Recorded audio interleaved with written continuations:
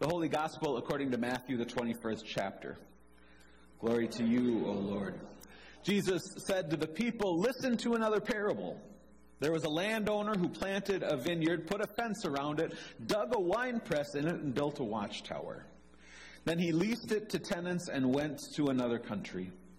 When the harvest time had come, he sent his slaves to the tenants to collect his produce.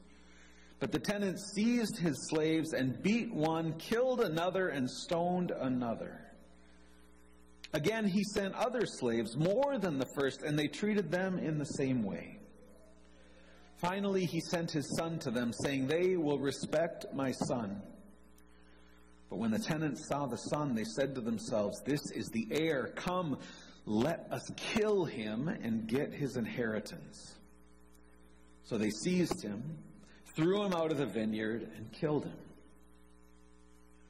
Now when the owner of the vineyard comes, what will he do to those tenants?" They said to them, "He will put those wretches to a miserable death and lease the vineyard to other tenants who will give him the produce at the harvest time."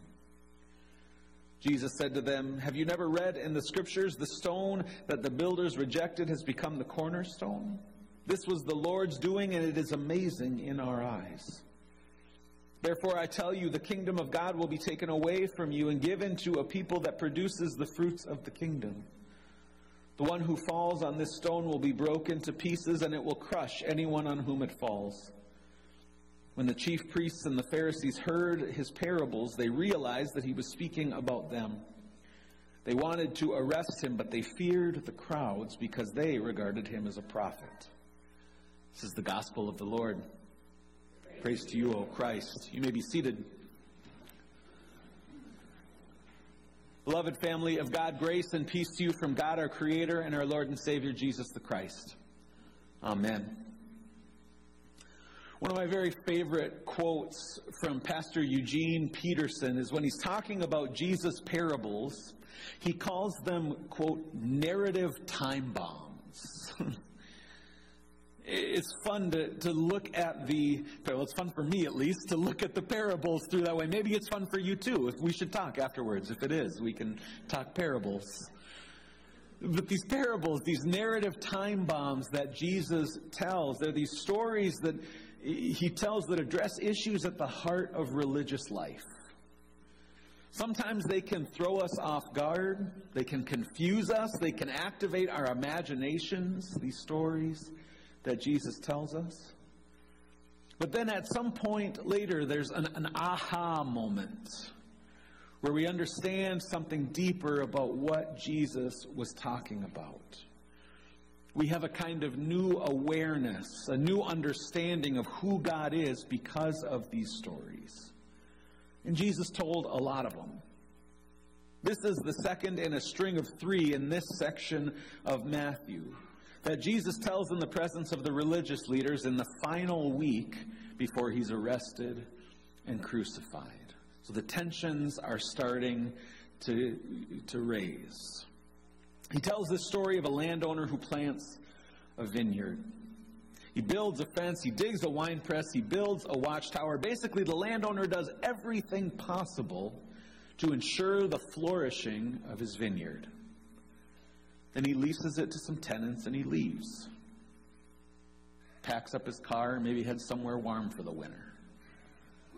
When the harvest comes, he sends servants to collect what the vineyard has grown through the season.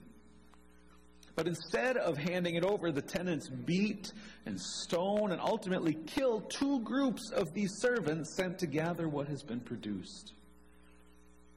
As a last resort, the owner sends his son, thinking they will treat him differently. They plot his murder to try to lay claim to this land. And legally, if the heir to the property had died and left the property unclaimed, there was an avenue where they could try to lay legal claim to this vineyard. The tenants see an opportunity to climb a ladder, to elevate themselves, to get a little bit higher, climb a couple more rungs on the ladder, advance their position in society if they could just find a way to protect, to hold on to this land.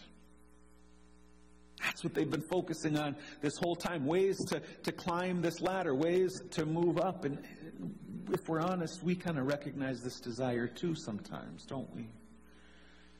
This desire to climb ladder, whether it's social or financial, whether it's spiritual. We have these ladders that are set before us, ways to elevate ourselves, to lay claim to more, to gain more resources, have more, and more. The owner of the vineyard returns, and Jesus asks this question of the religious leaders. What do you think he'll do to these tenants?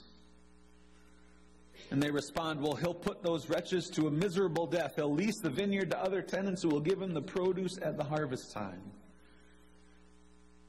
And it feels to me that there's a linchpin in this response, and that is how we read it.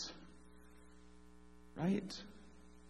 How do we hear these words coming out? Because there's multiple ways that this could be said. If we take the perspective of the landowner, we could be indignant. Right? We could be downright angry. Well, he'll put those miserable wretches to a death. He'll show them.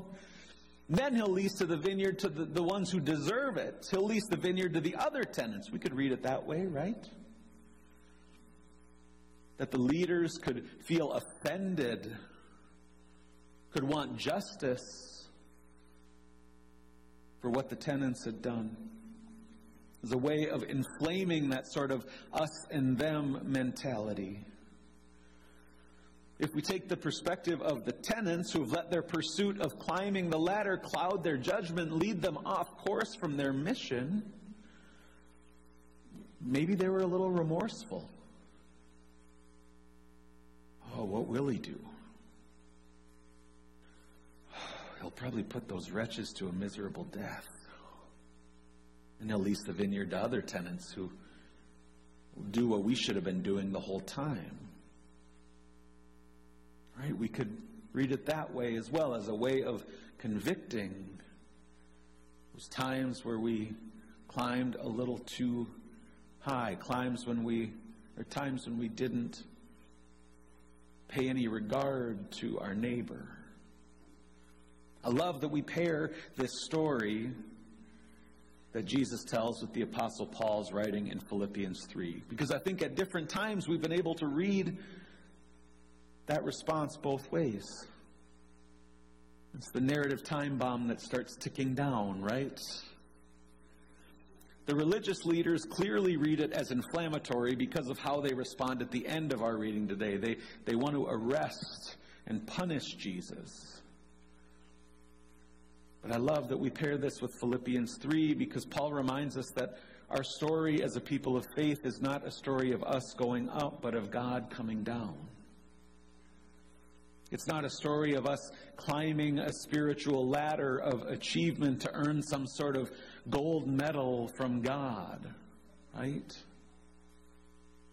Paul writes that if gold medals were given out for religious background, he would have it. If there were awards given out for reaching the top of the ladder, he would have reached them all. And he gives us this pedigree information in Philippians. He was circumcised on the 8th day. He was a member of the people of Israel. He was a tribe of Benjamin, a Hebrew born of Hebrews. As to the law, a Pharisee. As to zeal, a persecutor of the church. As to righteousness under the law, blameless.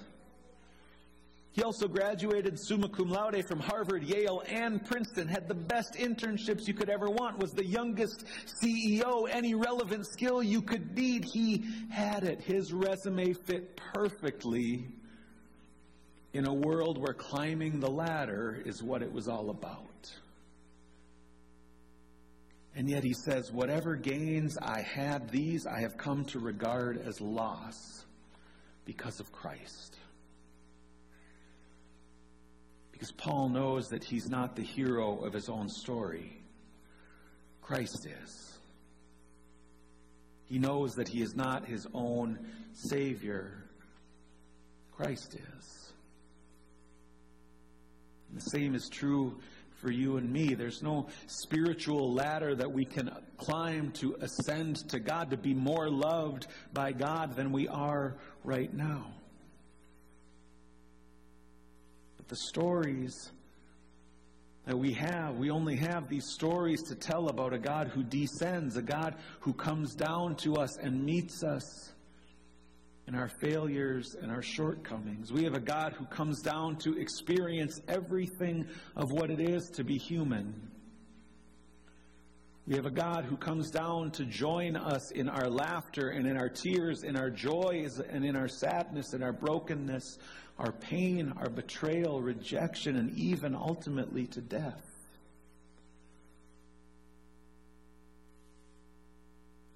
Our story as God's people is not of us going up, but of God coming down. The one who owns the vineyard sends his son to those who are tasked with carrying the harvest, and they killed him. It's on the cross that our narrative time bomb explodes. But the story doesn't end there, does it? God continues even in death to bring life. Because our story as God's people is not one of us going up, but of God coming down. Of God joining us to set us free from the need to continually position ourselves in the hierarchy, to free us from that need so that we can tend the vineyard that is ours to tend. To love God and to love our neighbor to the best of our abilities. And to continually be given grace upon grace for those times when we fall short. And for that we say thanks be to God. Amen.